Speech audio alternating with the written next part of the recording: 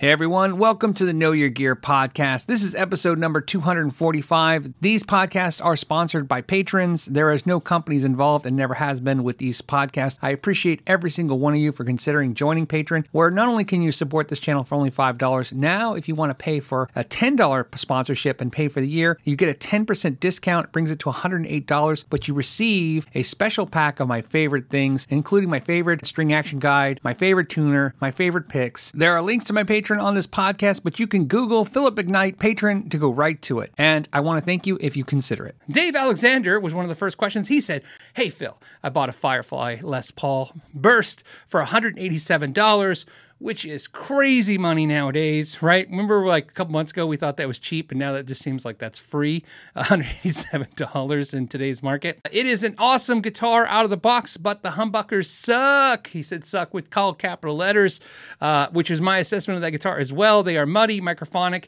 Yep, mine were so microphonic, it was hard to get through that video. They were feeding back so much. Suggestions for inexpensive replacements. Sure, there is a lot of great inexpensive pickups, but this leads to a really important thing to talk about, which is two things. One, don't forget used pickups. I keep saying this. Everybody's always got suggestions of all these companies that make pickups. You got to understand, sometimes if you're just out there looking on your Craigslist, looking around, used pickups are fantastic. First of all, very rarely you're going to find a dead pickup, so no issues there. If it doesn't have lead wire, you can always extend that. Again, little soldering skills takes you a long way.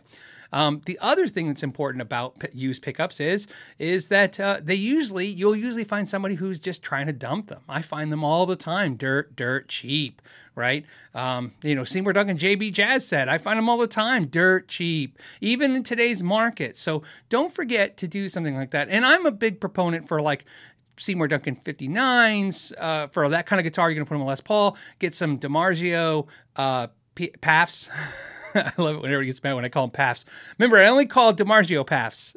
It's PAF, or if you're saying DiMarzio, I say PAFs, which is because that's its trademark name. It's a PAF. It's trademarked. You can look it up. It's trademarked. And I like to say it because I think it's funny. But anyways, so don't forget used pickups because there's a really good score there. In fact, think of this. I have pickups in my shop. As you know, I have tons of pickups for research and stuff. And I have like amazingly expensive, like bare knuckles and I'm trying to think of other examples, and wolf tones and all kinds of stuff that I picked up dirt cheap. I mean, dirt cheap. Sometimes I'm into a pickup for $20. So used pickups are a good way to save some money and get something. Otherwise, yes. Then I did a review of some PAF style pickups that were, I think, $99 for the set out of England. Definitely check out that video. Definitely check out those pickups. Like I said, I really, really like them. I will tell you that they are a small shop trying to get business. Kind of the same thing, trying to sell you the world for a nickel to grow market share. And man, when you find those companies, they're a lot better than companies who don't need your business, because the ones that don't need your business aren't going to kind of give you the world for a nickel. So something else to think about for pickups. But one thing I want to tell all of you is pickup prices are going up. They are going up. As you guys know, I make pickups. I do it in a small level. It's just in my shop. And man, the prices are crazy. And of course, I won't go into detail, but I'm friends with some pickup manufacturers, some bigger, some mid-sized, some smaller. And let me tell you, there's a consistency across the board that prices are going up on pickups. And I know you guys are used to right now prices going up, but you have to understand there's two things going on simultaneously with price increases and inflation. Okay. As you guys have mentioned, and I'm sure a lot of people will say this, is that, there's like, oh, they did a price increase 4 months ago, and then there's another price increase. Look, some companies have not done the price increases. They're holding back. So when they do it, it's gonna feel like a hammer coming down. Some companies have put out small price increases incrementally and have decided that a lot of them have decided that the next one just has to be the big one, or this one that they're doing now is the big one, so that they don't just keep hitting you with it because they're trying to anticipate what's coming in the future. And a lot of companies, and this is important, a lot of companies understand that there's a math to price increases. What I mean by that is, as you increase price, sales drop. That's just part of how it works, whether it's inflation, whether it's just anything else. And so at some point, it has to equalize. And there's a math that you can do that says, in theory, let's give you a great example. Let's say if I raise something from $60 to $80 and I drop in sales 20%. I'm just giving you general or round numbers. These aren't exactly how this would equate. You might do the overall average and figure out that you come out the same, you flush. But there's no room for error in that. So sometimes what they'll do is they'll figure out like, well, if we increase from $80 to $95, we'll drop 25%, right? But if you look at what they charged more versus what they dropped, they come out ahead. I have firsthand experience in this. In the recession, I had to raise lessons. At that time, we were $80 a month for lessons. We had 260 students, I think, at that time. And we were like, what are we going to raise to? And we wanted to raise to $90. And we did the math and we did exactly that. We were like trying to figure out who's going to leave and who's going to stay based on this increase.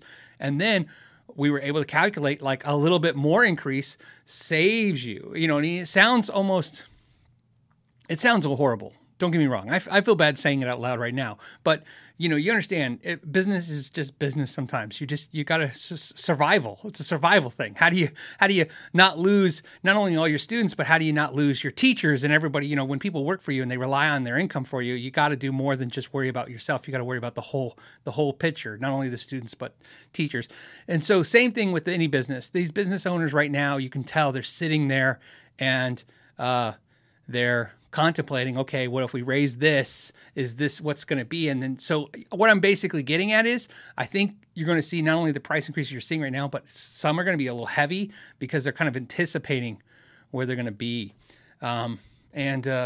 Pickups are definitely seem to be the ones really affected because a lot of those materials are tough to get. I've had all kinds of problems with getting materials for pickups. It's been its own personal nightmare. Somebody mentioned earlier, I think it was Susan may have mentioned, Jackson increased price like $200. Definitely price increases. Obviously, if you've seen them on Sweetwater, you've seen them on Guitar Center, you've seen them everywhere, price increases. But this is another time to remind you guys that when a price increases are rolling out, whether it's the inflation, whether it's the 1st of January, which is a very common thing to happen every January, regardless of the world, it's a good time that if you're thinking about buying stuff to go ahead and find it now in stock with dealers now and find dealers who are willing to honor old pricing. It happens all the time. You basically can avoid the price increases by saying, hey, you have one in stock now. Obviously, they may have bought it at the old pricing and they may be willing to let it go for the old pricing. So look for the old pricing. That's like getting the savings because you don't pay the new price increase. And if it has a price increase, maybe talk to them and see, do they have anything that they can do to match the old pricing? And, like I said, a lot of times they're going to be like, yeah, of course. Sometimes no, because it's a supply-demand market, but a lot of times they're going to be like, sure, we could do that for you, right? Save you 10%, get it back to the old price for you. Right now, as we see, I keep hearing terms like boom market, guitar boom. Those are true, but it doesn't seem like it's the market it was a year ago. Not what I've seen. It's not selling like it was a year ago. It sure is still astronomically huge. It's a big, big selling market, but it's not the market it was at the end of not last year, but the year before. And but still, obviously, supply chain issues and other things you're seeing. The prices are hitting us hard. But with the sales market, I think a lot of dealers and manufacturers could use the sale. I keep talking to more and more companies. I'm surprised to hear they're not doing well. I'm really shocked. I've talked to more companies in the last 60 days, basically talking about the fact that they're not doing very well, which shocks me because I was like, oh, everybody's doing great. And they're like, well, actually, we've been dealing with all these issues and we're not doing great. So some companies are not killing it right now.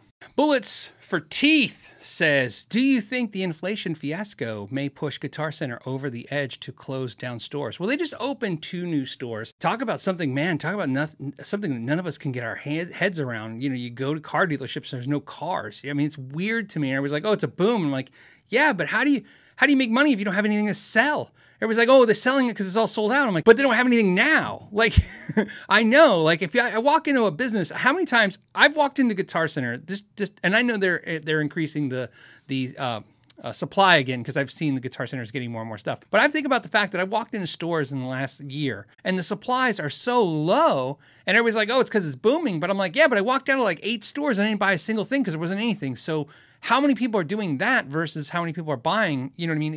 There's got to be I don't want to say a penalty, but there's got to be a backlash. There's got to be a problem to not having product to sell.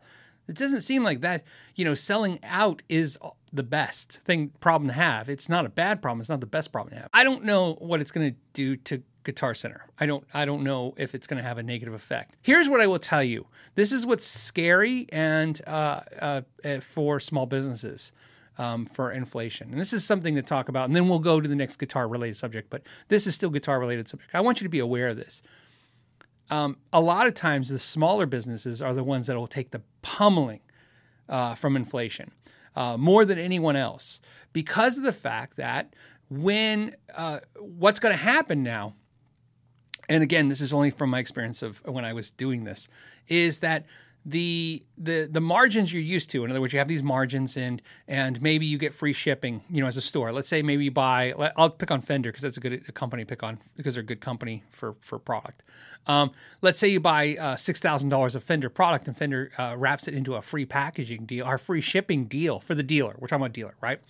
Shipping on that could be $260. That's back in the day, but $260, that's margin in your pocket. Right? Because the customer is going to pay their price, you paid your price, that's $260 in your pocket. As inflation comes in, as the demand stays strong, inflation comes up, what's going to happen is the manufacturers, they find they don't need smaller dealers as much, and that's kind of harsh, but it's kind of true. And a lot of the smaller programs are the first programs you see disappearing. So in other words, maybe where there was like buy 6, get 1 free, or free freight, or 10% back at the end of the year, those things start disappearing very quickly. Meanwhile, bigger entities like Sweetwater and Guitar Center, specifically, those kind of size stores, they have the buying power to hold their deals, okay? Or if they're losing some of that deal, the deal is minimal, comparably speaking, right? So, and they also can use buying more to keep their pricing down. It's a perfect time. And also that segues to another part that's important is bigger companies, especially corporate style companies, do not like not losing money or decreasing profits. They don't like not having growth. So their logic is growth is growth is growth. So if it was a boom year and now we slow down and inflation comes up, what's going to happen is they're not going to want to go down. They're going to want to increase from the boom year.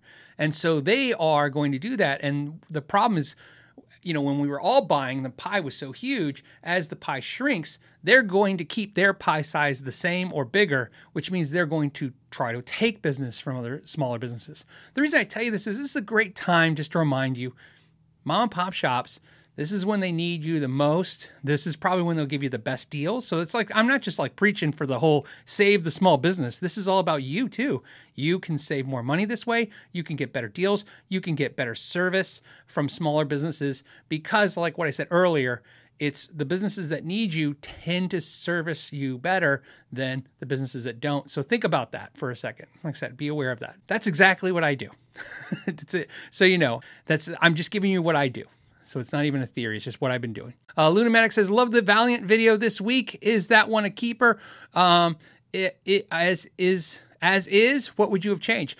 Thank you, Lunamatic, for watching the Valiant video. Yeah, it is a keeper. Here's the deal with the Valiant guitars. I didn't say it in the video, and I was thinking if it came up in the live show, which it did. It's something I should ask you guys about.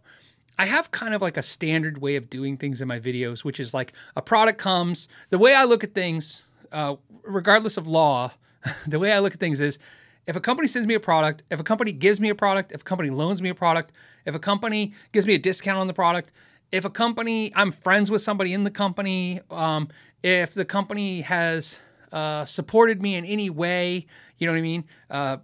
With kind of like help, either discounts or whatever. If there's any kind of connection to the company, I put that product provided logo that I've been using since pretty much my channel started, which is that logo that I created a version, but like I said, a viewer created that better looking pedal version. But I put that up there way before YouTube did the, hey, paid sponsorship stuff, right? I just started putting it there saying I wanted you guys to be aware.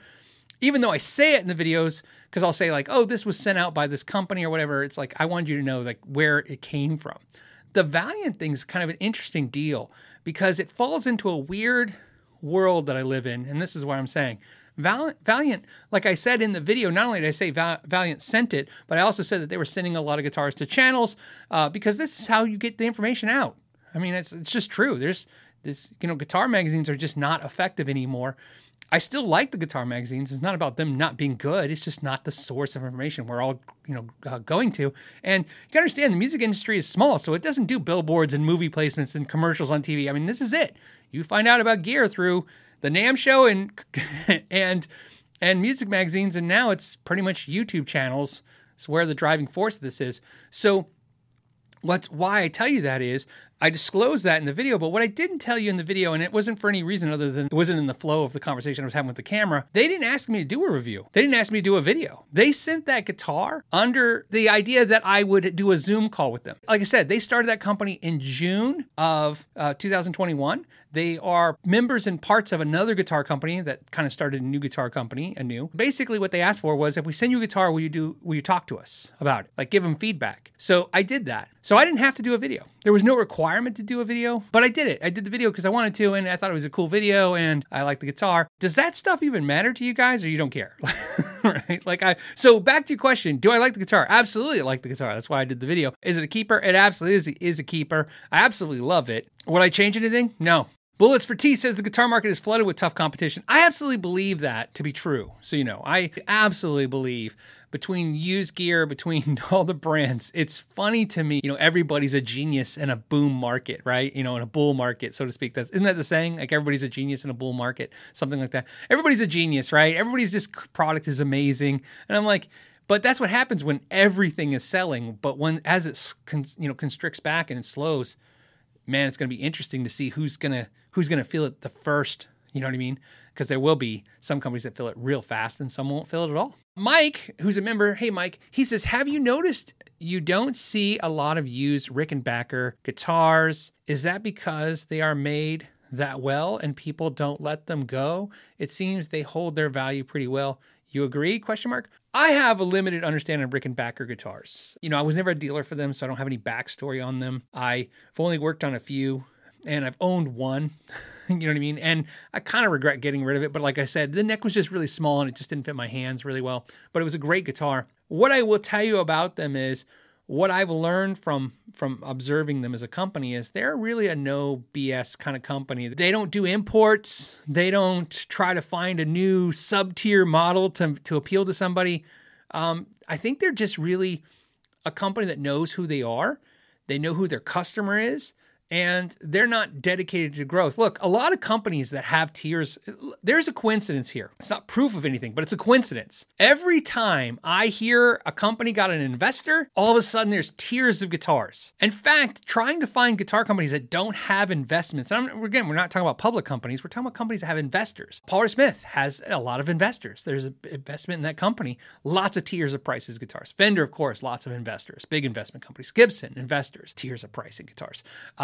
When you see a lot, and there is exceptions to this rule, but when you see companies where all of a sudden everybody's got to get a piece at the end of the year, it's not like an owner who's just like, okay, if I make my salary from my people and me, and I get to build guitars for a living, this is the greatest dream come true. It's somebody who goes, oh my goodness, if I don't get a dividend for the people who invest, they'll ask for their investments back. By the way, this is a real common story, unfortunately, in our guitar industry, which is investors are like, I'm done with this, because they're sick of 5 years not getting a dividend. They got to find a way to make money. And so you make money by making multiple priced products. There's some benefits to that. As you guys know, you get a great guitar that's affordable, and sometimes there's drawbacks. David Elfson says Sweetwater has a lot of Ricks. They're not trying to clear them out. I think if they sell less, they make less, and they go with that. I don't know. Again, this is just a guess. It's one of the few companies I've never worked with in any way, in any capacity. I've worked with so many companies in some capacity, whether it be through a dealership or through some kind of YouTube interaction or through like some kind of consulting market or working with a company that works with them. I mean, it's just all kinds of things. I've worked with so many companies, so I kind of have some understanding. And it's one of the few factories, like I said, I've been to 33 factories. I was hoping, before COVID, by this time in my life, I'd be like 50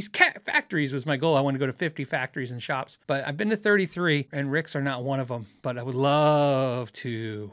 Oh man, if anyone ever, like if Rickenbacker ever emailed me and said we'd like to come to the factory, I'm there. I pay for everything. I'll pay the flight. I'll pay the, hotel. I'll just go and make videos. There's one thing I love is going to factories and shops. I love it. That's Disneyland for me. My poor family can tell you before YouTube even, and you post YouTube's worse, but before YouTube, if we went anywhere, if there was a guitar manufacturer in that city, state, anywhere we go, this is horrible to say. I've had my family sit in the car. Not in the heat. Don't get dramatic, but sit in the car for hours while I did a factory tour or a shop tour. They love me, I guess, and I have to do it. I'm more compulsive about that than anything else because I like to see how everybody does things and what they do different and what they do alike. And I've seen every factory tour video on YouTube.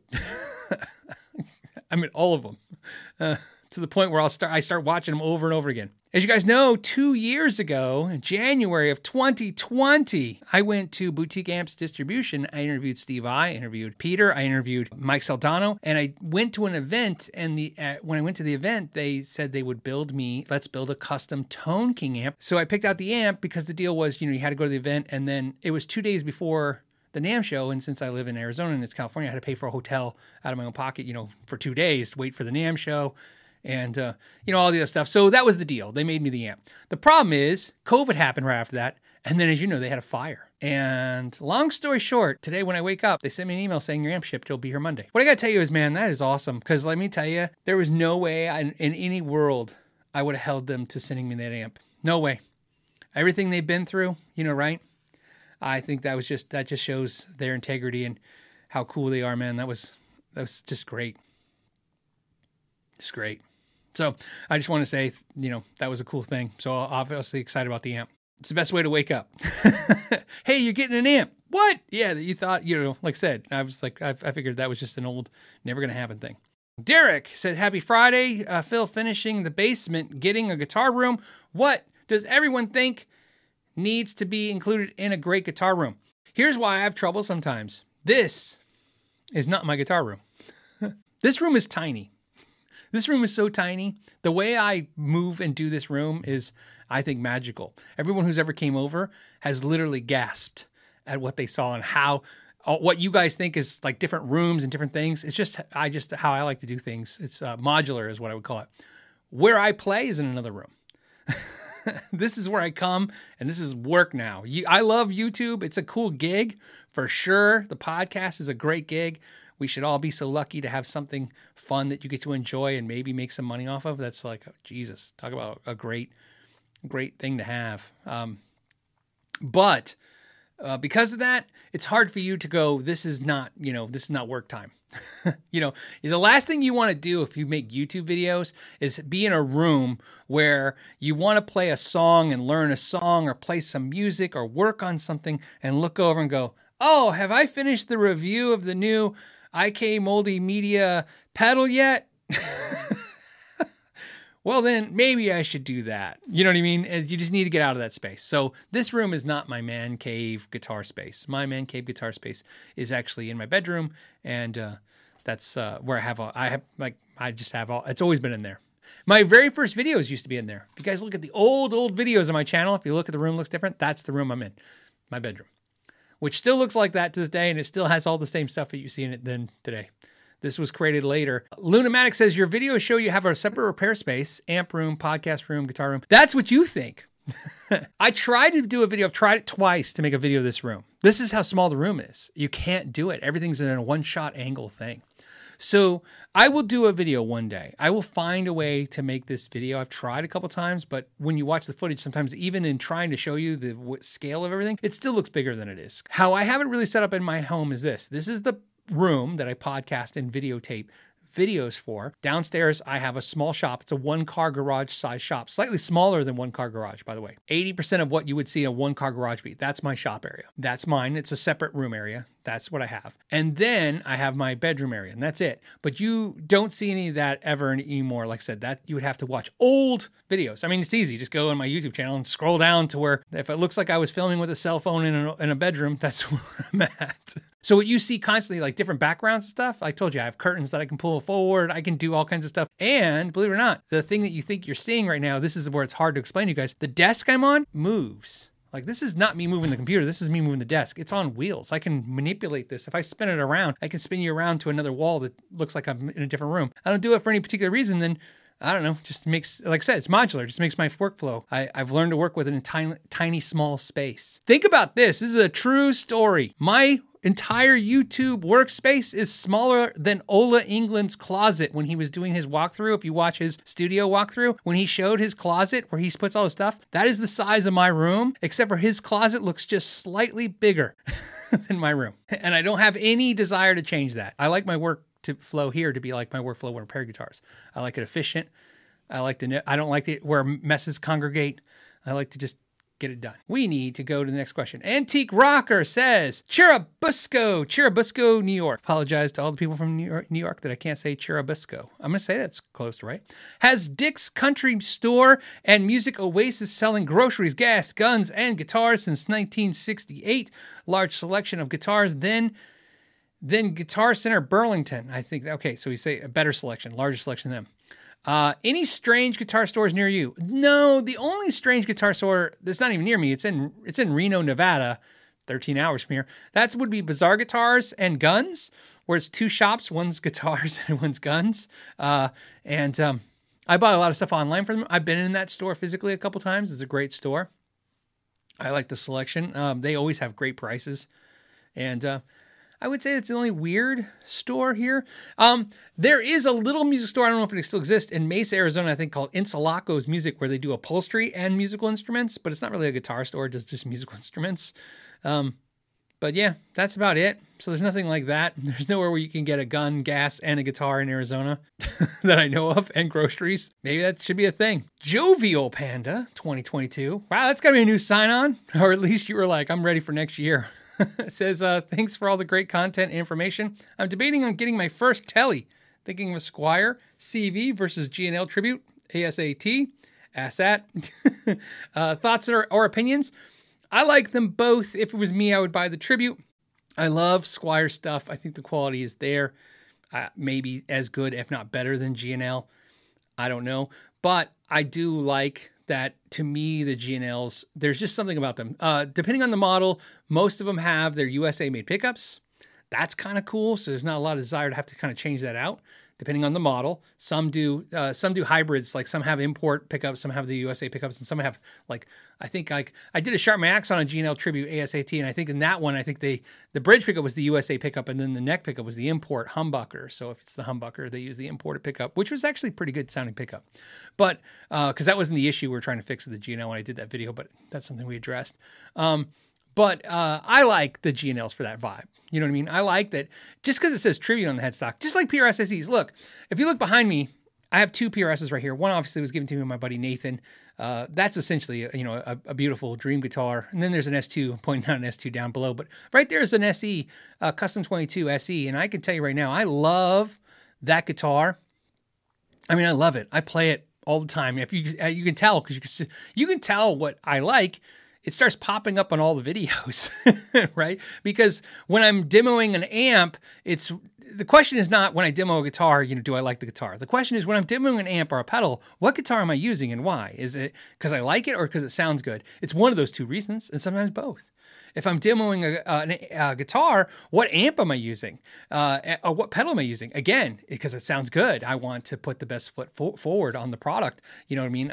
So I want to use something I like using, but more importantly, something I like using so I'm familiar with it. Know your gear. I know how to use it and get a good tone out of it. So the thing with this, just like this PRS SE, for some reason, the fact that it says Paul Reed Smith and just says SE means nothing to me. I don't care less. Right? I could care less. First of all, what's funny about it is think about how this works. Matt says, is that the only SE behind you? No, there's a Silver Sky SE. There's two SEs behind me. Again, I could point at it and talk about that, that stuff. But the thing I like about the PRS SEs and what I like about this stuff is think about private stocks. It doesn't really say PRS private stock in big letters, right? It's just PRS, and so just like it says Paul Reed Smith, on the cores and then on the S2s. And so I don't mind sub, I don't know what you call that. Categories? Let's go with that. Subcategories. In other words, I don't mind, if a car is like the BMW 5 Series and the BMW 7 Series, right? So look, I know nothing about BMWs. I just know if I see a 7 Series, that person spent more than a 5 Series, especially if they bought new. That's all I need to know, right? I don't care about anything else, right? It's like a visual for how much they spent. To me, I'm just like, okay, they're both BMWs. To me, when I look up PRS and if I look up a Paul Reed Smith Core, I look at S2 and I look at SE, I look at them as all being Paul Reed Smiths, and then I go, but they're different subcategories. So I know the guy played, or person that played the Core paid more.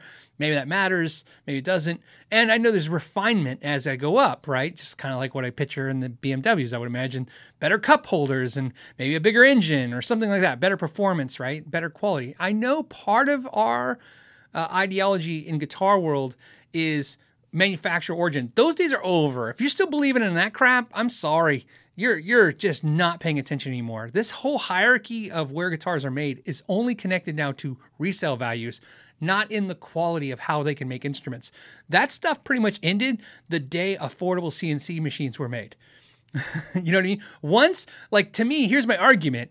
I understand, understand that there's quality differences in price categories. Okay. So what I mean by is if somebody says, oh, an Indonesian guitar, and they hold it up and they go, this guitar is not as good as this American made guitar. And I go, okay, but what we don't want to look at is not where they're made. We want to look at what they were intended to be. So if you're saying a company goes to Indonesia and they make a guitar and they say, let's make an affordable price point, and they start taking away options. And then we look at some American made guitar and it's loaded to the gill with options and fit and finish and time. And then you go, they're not the same. Well, they're not the same.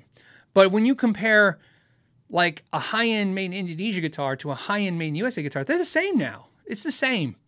It's the same. The CNC machine's the same. They can fit and finish the same. The time and grade's the same. And there's exceptions to all these rules, but we're generally saying the same. And that's why you're seeing like Strandberg for $2,600 made in Indonesia, because Indonesia is the new Korea.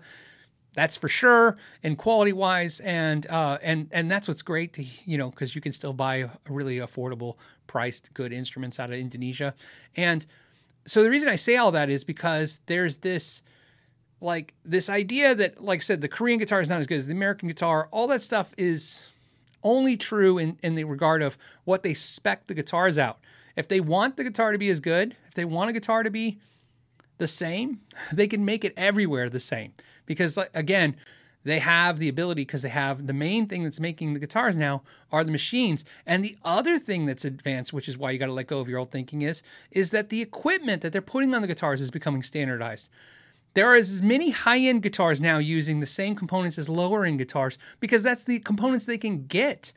I like using the Gotoh 510 as a perfect example. It's a bridge. It's in a $5,000 Suhr, and it's in a $900 made, well, now it's got to be $1,100, right? Inflation. $1,100 made in Mexico Charvel. That's not a dig against anybody. It's not a praise to anybody. It's just saying they can put that bridge and everything. So let's argue, for the sake of argument, that the $1,000 Charvel and the $2,000 Ibanez AZ and the Suhr guitar at whatever, $3,000 to $5,000, they're all using the same bridge. We know that's on par. Okay. Now we're going to argue what? Paint? How good they paint? Sure. Could the Suhr shop, and again, I'm not picking on Suhr just because those guitars look similar. They could have the same kind of paint. They could be buying it from the same supplier, using the same paint guns and having the same skill set. Wood in the body, if they're using all the same kind of woods, that's the same. So then we start talking about, well, what are we really talking about? Once they start putting in, like Suhr, one thing about them is they have their own pickups. That's really great. But we're going to talk about guitars like Nags, where Nags use mostly Seymour Duncans and bare knuckles in their guitars. So $5,000 Nags with Seymour Duncans. You can get the Ibanez with Seymour Duncans. You can get the Charvel with Seymour Duncans. So we know the pickups are equal in quality. See how this is. So then you go, okay, well, let's get the neck. Well, the necks, obviously, still made on CNC machines, but we can hand finish. There could be skilled labor in the more expensive guitars, for sure. But what I'm basically getting at is that's why I look at it the way I look at it, which is, like I said, think of it as categories. Okay, some guitars are less, I don't know. Again, I don't want to say quality because that's not what I'm getting at. They have less feature sets. One of the features can be, actually, believe it or not, a feature on an instrument could be how much hand time the instrument received before final shipping, right? So that is a big deal. It's a very big deal. And so you understand how big of a deal it is that when you go to a high-end guitar shop, guitar, not repair shop, I mean manufacturer. I'm talking about the best, the premium. If you look at how much hand time is put on the guitars, it's not hours. It's not like no one's spending 2 hours on your $5,000 guitar neck. They're not doing that. They spend 30 minutes to an hour, maybe, sometimes 10 minutes. It depends on the guitar and what it needs. So the point is they got to move quickly.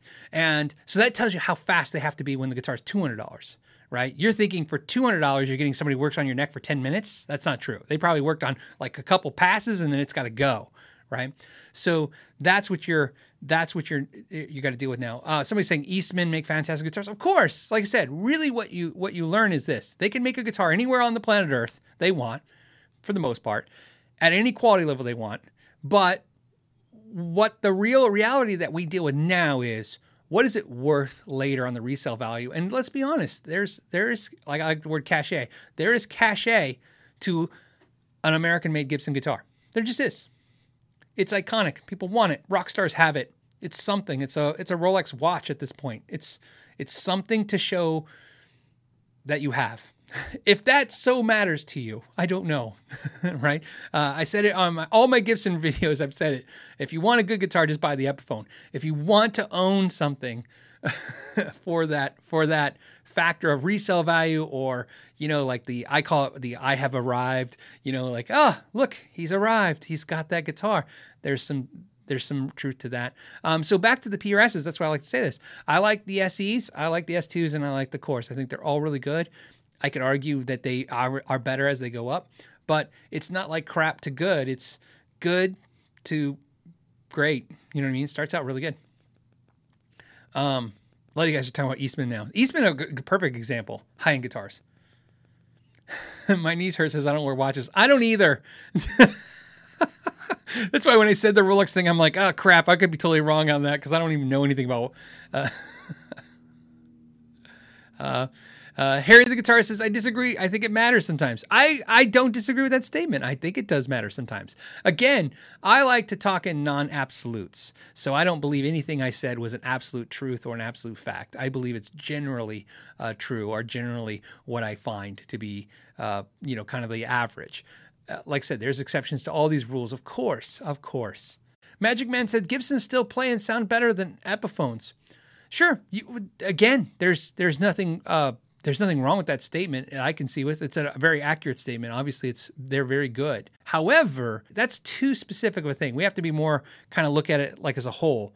The question is not, is the Gibsons better than the Epiphone?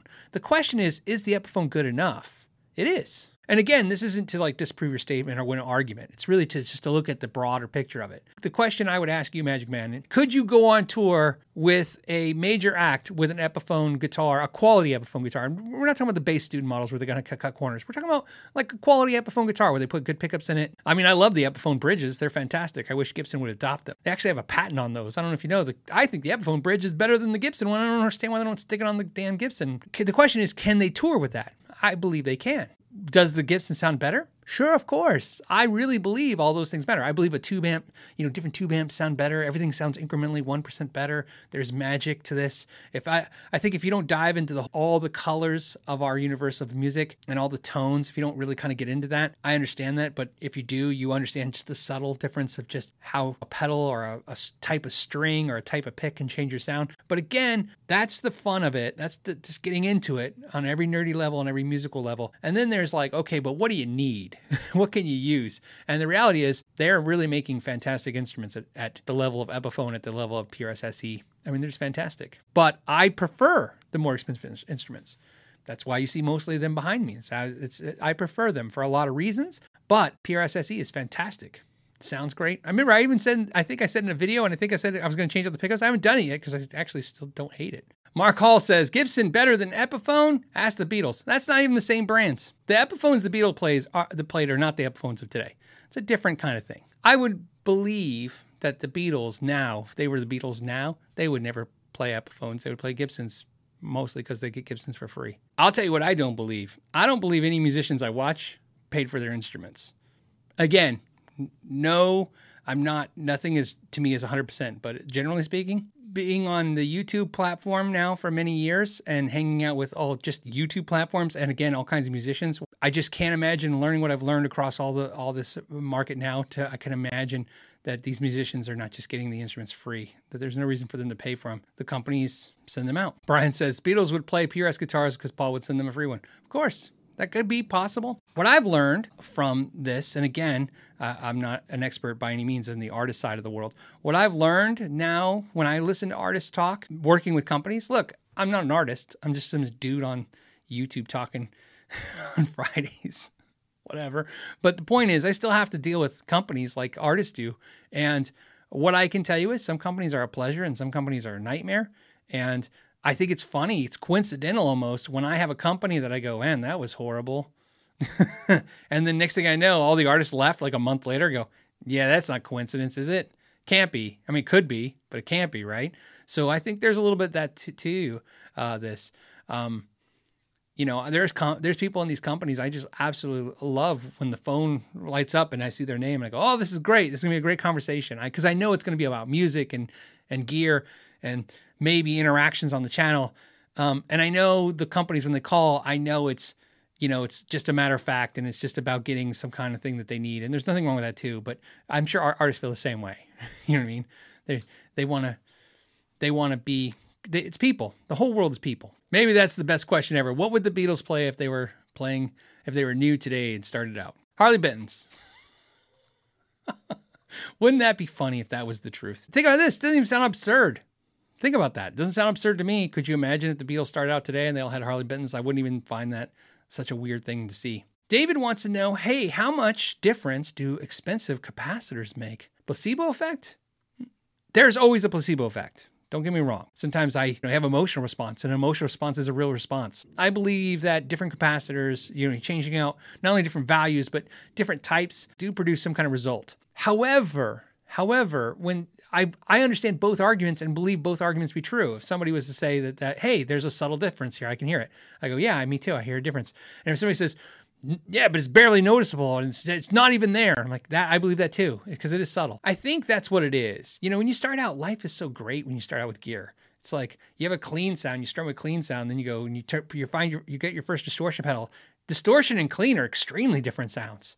Think about how magical that is. The first time, if that's what you care about, distortion, first time you hear distortion, you're like, what is this? This is not clean. First time you hear a flanger, you're like, what is going on? This is so dramatic. You get a wah pedal, it's like a freaking, right? It's like you went to the moon. You're like, I don't even know what that is, what it's doing to my sound.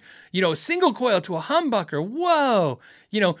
11 gauge strings versus 9. These are so powerful and so easy. The problem is this, you're never going to stop that journey for the most part. Most players aren't.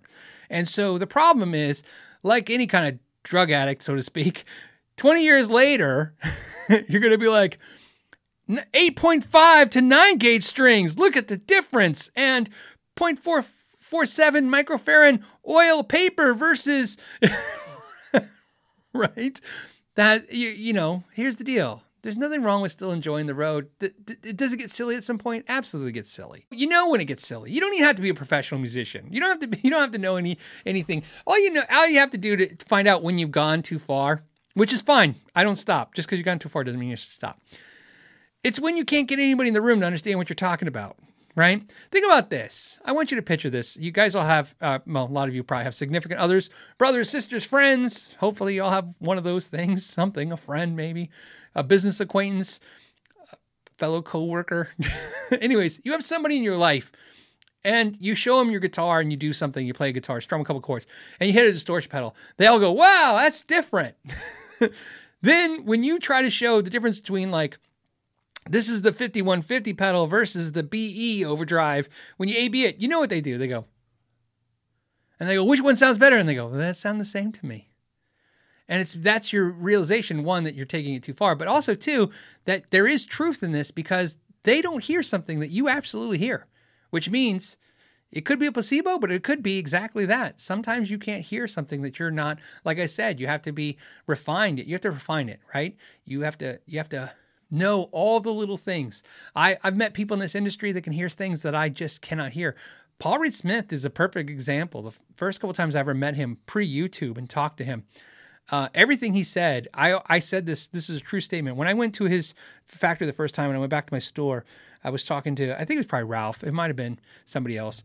And they were talking about Paul Reed Smith and all the crazy things he thinks and says. Because he at that time, it was, now it's the internet fight for life, but it's the things he believes. Tone Woods, all that stuff that he believes, whether you're for it or against it. But I will tell you what I said then, and I hold true to this day. I don't know if all the things he says is real, but he believes they are real. Like, I don't think he's the emperor's new clothes. I don't think he's trying to sell us something, sell us a BS idea. I think he believes everything. And that's just my intake of talking to him or seeing him. He believes everything he says. That's how it comes across to me. And if it's not true, man, talk about someone who doesn't break character ever. So the question I have is sometimes when I go, I don't hear what he's talking about or what he's saying, I sometimes think to myself, okay, is that I'm crazy or is it he's crazy? But what I do is I try to figure it out and I have fun. And I remember it's a fun ride. I knew this was going to come up. BC Rich 581 says, didn't Billy Corgan make some insane claim he could hear the tone difference when he finishes in the reverence? What he said was he could hear the difference in the white finishes versus the other finishes. What's funny about that is, I've said this before on the show. It's true. When I say it's true. He said that. And it's true. I said this. I used to, in the shop, we would get Strats from Fender all the time, and the white ones always sounded different. And when I say different, I don't mean through the amplifier. I don't mean through the pickups and stuff. I mean acoustically. They sound darker and deader. Deader is probably the better word. They weren't as alive. You'd strum them, and they didn't kind of shoot out. And I always thought that was kind of weird. And again, it's just one of those things. Like, I never said like, oh, that's, white ones don't have as much, they don't push out as much, volume. They sound deader. I never said it before. And then I read that article of Billy Corgan when he said white guitars there's something different about them. And I was like, that's really weird that I've always thought that. And here's the thing. Like I said, I don't paint guitars. So I asked some friends that paint guitars and they told me that it could be possible that when you do white guitars, you do more primer and there's more paint on the guitar. I don't know. And then technically like a M&M or a Skittles, like candy coating on the outside maybe makes a difference. Again, I totally will tell you that it could be placebo. It could just be a weird coincidence. It could be something. He could be crazy. What I will tell you is I don't claim that there is a difference, but I don't claim that there isn't, because it's just, one, it doesn't matter. When artists say things like that, if that's what's in their head to make great music, then whatever. These conversations just sometimes go so strange. I'd like to point out, I don't believe a lot of that stuff. I just, like I said, I'm aware of it and I'm open-minded to it, but I'm also open-minded both ways. I'm really, really okay with it being happy horse shit, or if it's being real. I don't care. I like the discussion of it. I like the entertainment value of it, whether or not I believe this stuff or disbelieve it. I just like the idea if you want to sit in the bar and have a beer and talk about whether or not blue guitars sound cleaner than red guitars, I'm totally okay with having that conversation because I can think of 1,000 subjects I'd rather not talk about. Ray says, what is a dream you've never said out loud? Oh my God, really? That's the question. A dream. I don't think you mean a sleeping dream? Like, oh, spiders, sharks. I have a lot of shark nightmares. I watched Jaws when I was like, I don't know, 6. So I have a lot of nightmares about sharks. And I'm fascinated by them, which is probably why. Let me put it this way. YouTube is, that's how I know YouTube works really well. YouTube knows like to send me shark videos like crazy. I watch them all. But what is a dream? I would say a dream meaning like a passion or a thing I want to do. Like, what is my life dream? What is a dream I've never said out loud? I don't know if I've ever had a dream necessarily like that I haven't said out loud. I'm pretty boring when it comes to that stuff. I can tell you this, there's probably nothing I've never said out loud, but maybe not in public on a live platform with, hundreds of people watching or whatever, thousands, obviously with the rebroadcast. I can tell you this, there's 2 professions that I've never done that if I could do, I would love to do them, but which is like stand-up comedy was definitely one of them. And The other thing is probably what? Because you know what you're thinking. Like, it's weird. I've read somewhere that all comedians want to be musicians and all musicians want to be comedians. I love Jerry Seinfeld's comment that all men think they're comedians and all women think they're decorators. I thought it was a funny comment. Or joke. I think it was a joke. But I think that's probably the only thing like I've never pursued. Everything at some point I've done. I've pursued some kind of thing. Whether it's I've played in front of thousands of people. I've played in front of hundreds of people. I've played as a guitar. I've played the bass. I've played, I've worked on guitars. I opened businesses. I've done everything. And I came out the other side and really smarter for it for sure. And some successes, a lot of failures, like anybody, huge failures that you have to deal with financially, emotionally. There's just all kinds of stuff. Grumpy Mike says, I thought you wanted to drive a dump truck. Maybe.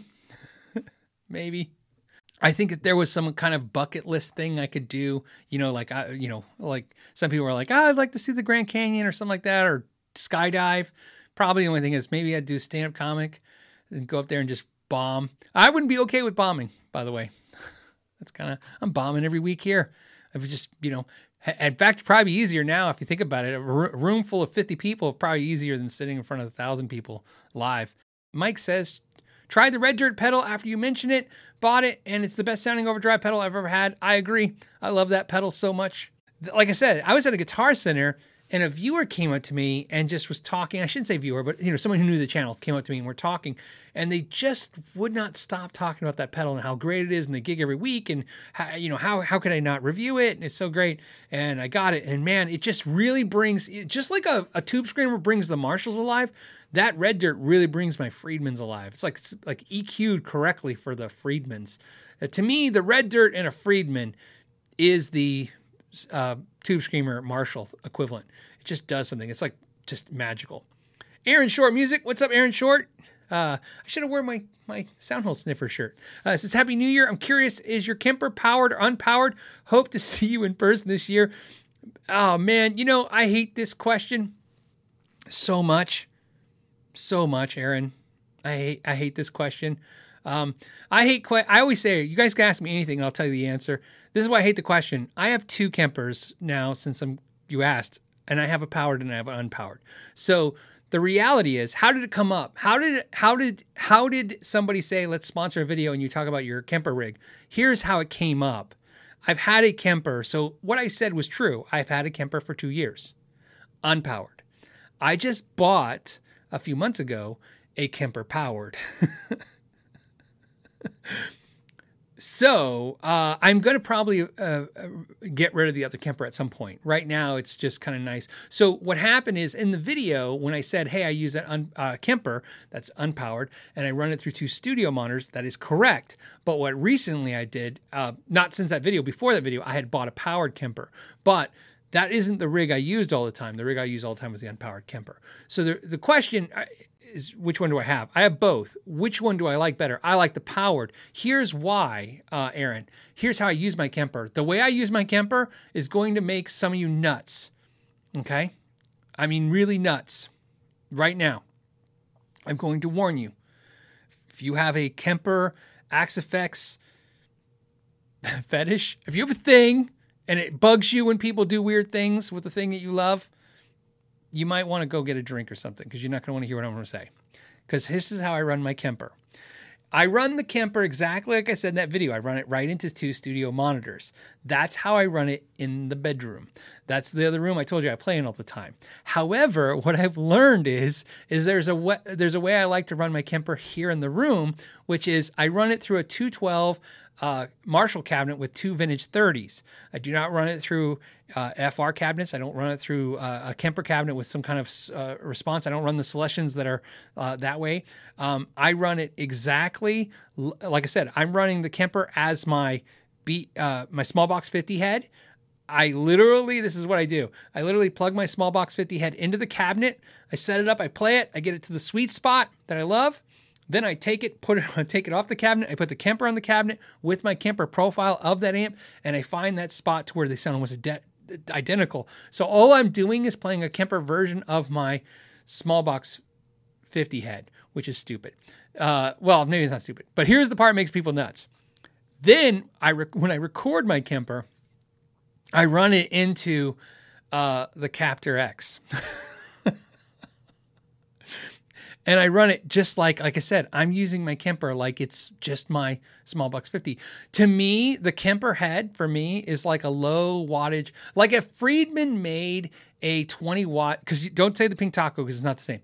Because it doesn't have two channels, and it's not it's a higher gain, but mostly it just doesn't have the two full channels. And you could technically say the Runt, because I think the Runt is very close, but I really like the small box head for some reason. As you guys know, I'm a huge Dirty Shirley fan too, as well, and I have that amp, but for some reason, the small box for recording has been just amazing. So for recording, like I've been using small box, but I'm using the Kemper into the Captor X, which I have a friend who's a Kemper guy and, I guess an artist or whatever. Dude, he's just loses his mind because he's like, it's in the Kemper. Why don't you use it the way in the Kemper? You don't need the Captor. I'm like, because I run them the same. So there you go. And then I run all the pedals in front of the Kemper like I do in front of my small box. So that's the answer. But I like I said, I recently upgraded to the power one, I should say, the powered one. Just because. I like it. I think I wish I would have got that one first. Matt Wells says, "Hey Phil, just ordered the Ibanez Jiva, right? Jiva. I know it's Jiva. It's the Jiva. Jiva Junior. Will be my first guitar with locking bridge and nut. Your thoughts on the Ibanez Edge 2.0 trim? How similar, different is it to Floyd's? It's better." Setup and restring, it's better. I like all of the Ibanez Floyds, or Ibanez tremolos better than Floyd. That's just me. Let the internet go crazy with that. That's for me setting them up for just like setting them up there faster. Let me see. You said which one does it have? Low press 02, Edge 02. Edge 02. I need to look. Because Ibanez does this thing that I absolutely love. You know what? I just look at the Jiva Junior. Okay. What I love about Ibanez, and I'm just confirming, is a lot of times I'm looking at the bridge right now. So this bridge is pretty straightforward. It's basically just like the Floyd. It's not much different. Sometimes they have ones with the backs where they have the adjustments in the back that I actually prefer. That's what I said. Some of the things I like about Ibanez is some of their bridges, like I said, they've really upped the game. You know what I mean, with some of the devices in the back. Lawrence says the Edge, Ibanez Edge rules. Yeah. You know what it is? I love the Floyd Rose bridges, but yeah, I like the Ibanez better. So I think you'd be fine. Matt says, another Matt. There was Matt Wells, now it's Matt Scott. Matt Scott says, I'm trying to get into bass. What is a good amp for blues rock that can do small venue gigs? I would just stick with the Fender Rumble stuff. That's kind of the thing I recommend. I mean, they're super cheap. They're super good. I mean, if you're not looking for, if you want something to take to a gig that's super light, super affordable, I think the Rumble stuff is I mean, it's hard to beat. I mean, I could tell you, like, I like Hartke a lot. I like the tone of the Hartke stuff. I like, what else?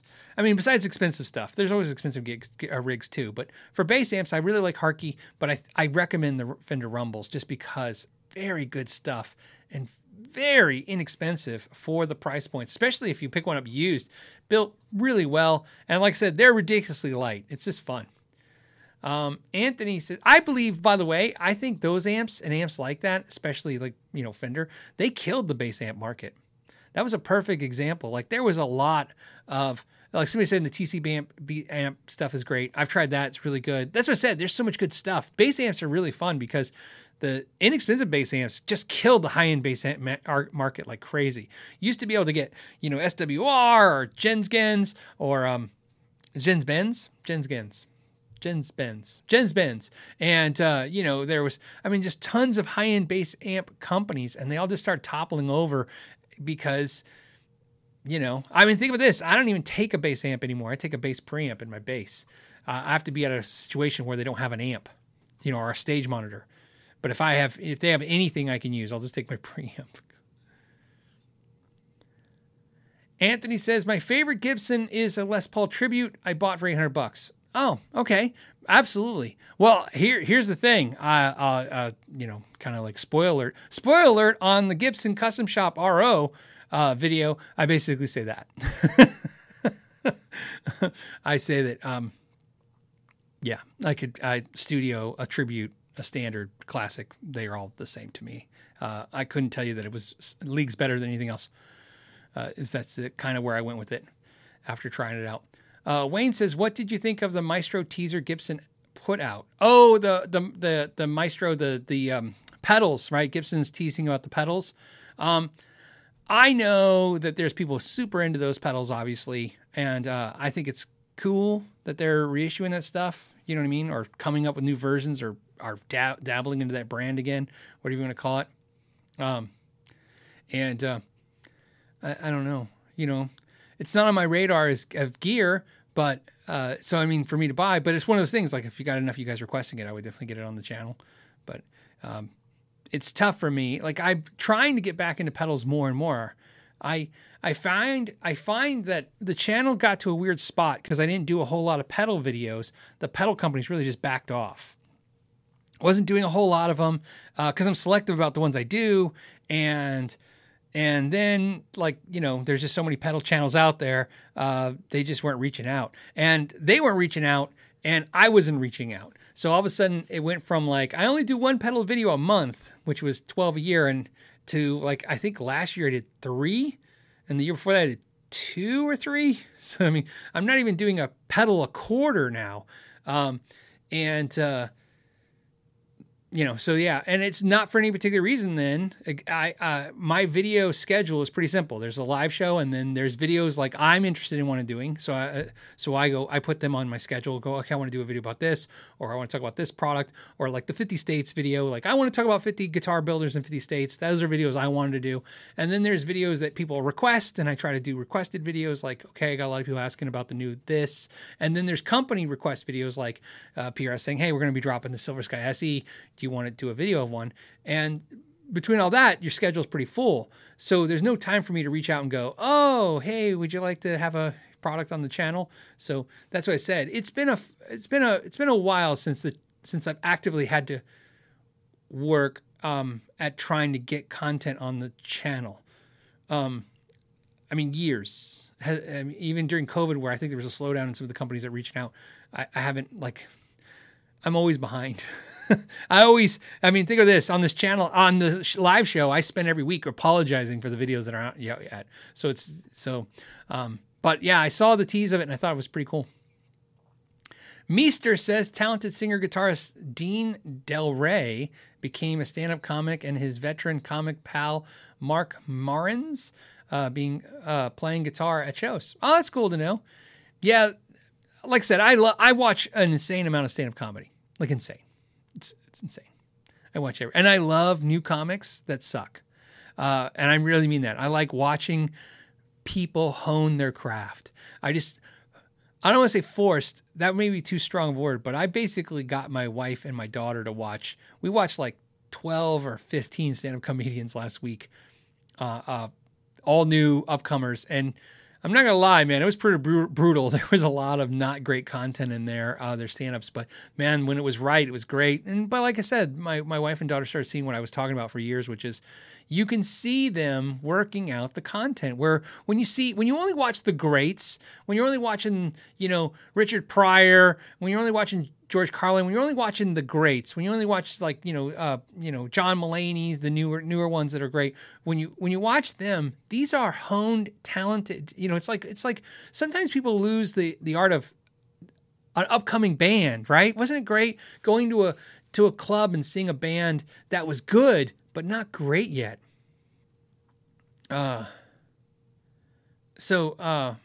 It's, and so I love that. And so the same thing with stand-up comedians. I like watching them when they hone the craft.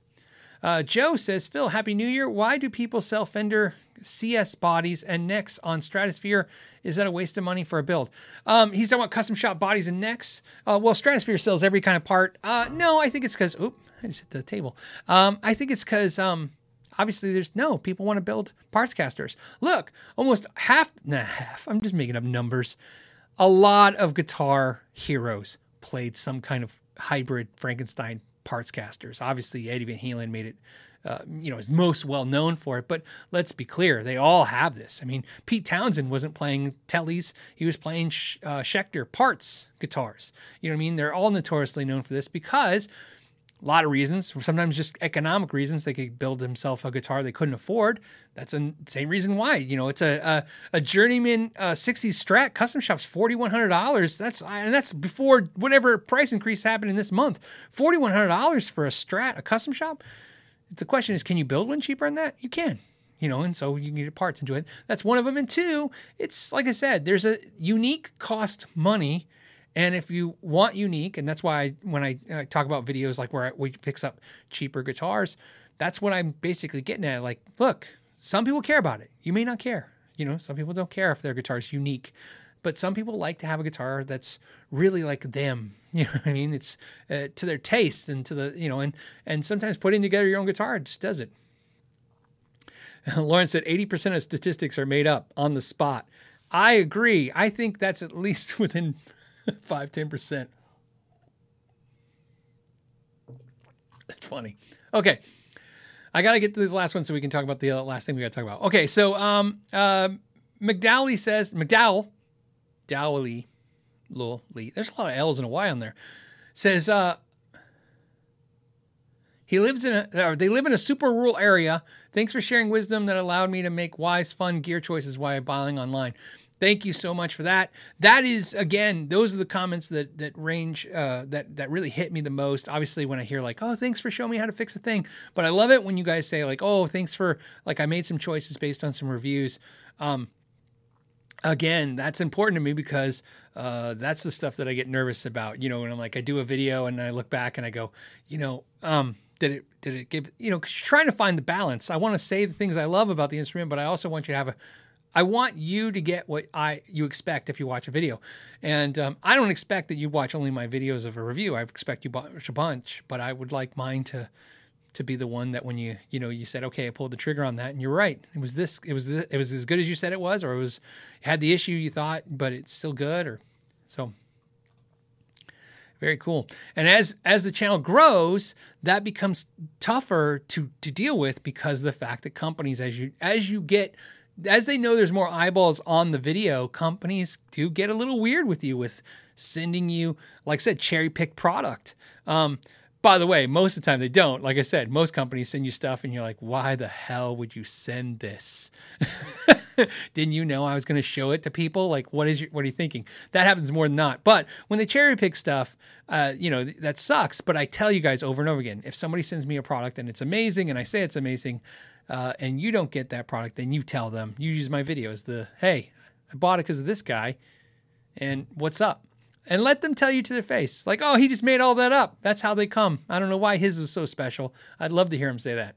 I'd have something to say about that too. I'm Not Old Vintage. Thank you so much for I think it's I always like the stickers. It's definitely some kind of hippopotamus. We're going to call it a Funkopotamus. Dave says, GT1000, want to go to 4CM gigging musician and cover country, rock, metal. Okay, I want to get to the source of this question. It says hard rock in the same night, Mesa 525, 35, or something else. So are you asking me, should you get a GT1000 from Boss and a Mesa amp? Yes. I can tell you right now, the Mesa 525 or 535 will cover all the genres you talk. It's loud and it's small. It's a legitimate amp. And the GT1000 will cover all those sounds as well. So good choice. Good. So Christopher Jones says, Why doesn't Fender make USA solid wood acoustics? They have tried. They did not do well. And the reason is because you gotta understand, companies, if they can't make a market, if they can't break into the market, they buy a market. Fender has bought that market. That's why they bought Guild. They bought Guild. Well, remember, they bought Tacoma first. They bought Tacoma guitars, which were in Washington. And shortly after that, they bought Guild. And when they bought Guild, they started making Guild in the Fender factory, and that didn't go so great, by the way.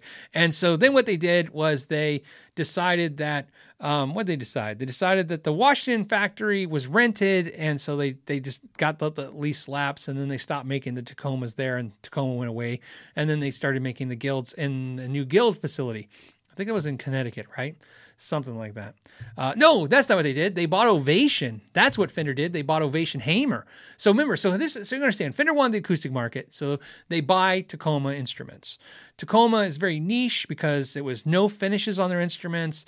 As you know, their big thing was the Thunder Chief, which is like a baritone bass, a baritone guitar, and a bass acoustic. Then they acquired Guild, and like I said, that didn't go well. So they shut down Tacoma, and then they bought Ovation and Hamer, which was in Connecticut, and then they moved Guild to the Ovation facility, made only a couple models of Ovation there, and of course the Guild. And this was all to kind of do this. And then they made some high-end Fender acoustics as well. And those didn't do well because the market's not, look, the problem is I said this once, a bad year for my store. I went to the NAMM show the year that PRS started making acoustics. He was making high-end acoustics. And we were like a premium PRS dealer at the time. And they were like, oh, if you want to continue your premium thing, you have to carry our acoustics. And I was like, I was just so distraught because I'm like, the last thing I wanted in the shop was $4,000 PRS acoustics, because to me, I'm like, you can buy Taylor's, you can buy Martin's. So I go to Taylor. I had my meeting with Taylor. We weren't a Taylor dealer. We're going to get Taylor and add it to the store. And I got my meeting with Taylor, and Taylor's like, okay, great. Here's your buy. And you buy these acoustics. Oh, and our new line of electrics. And they showed me electrics. And I remember losing it for a second going, dude, I just left PRS. I'm like, I don't want his acoustics and I don't want your electrics. I want his electrics and your acoustics. That's what sells.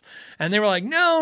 And I'll never remember this because when I told the Taylor guy, he was like, no, these are going to be great. And I said, the whole point of buying a Taylor guitar for your store is it's a proven product. So you have a proven product that's got a track record, that's good in its quality, and people want to buy it. And now to be a dealer, I got to carry this stuff. You don't even know if anyone's going to buy this. And my gut says no one wants a Taylor electric guitar like they want a Taylor acoustic. And so I ended up not carrying Taylor that year, and I did not update my status with PRS, so I dropped in, whatever dealer status because I didn't dig the acoustics. I personally feel both of those did not do well. In other words, PRS now just does the import acoustics, and I'm sure Taylor still is dabbling in the electrics a little bit. I haven't seen, but let's just say I don't see anybody with them.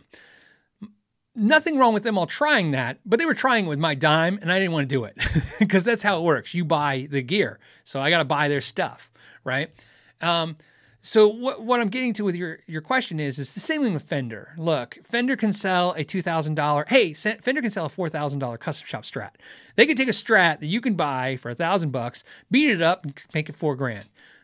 But selling an acoustic is a different animal. Acoustic players are not necessarily Fender players, and vice versa. They might, you know what I mean? So that's why I don't think they did it. I don't think they do it because it didn't do well.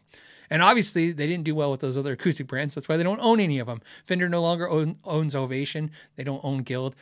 Tacoma is a shelf brand. They probably still own Tacoma Instruments, but it's a brand that's just a name, and it's, again, they own it probably, and they're not making any product underneath it. So that's why. On that note, thank you guys so much. You guys have an amazing weekend. As always, thank you for your time, and know your gear.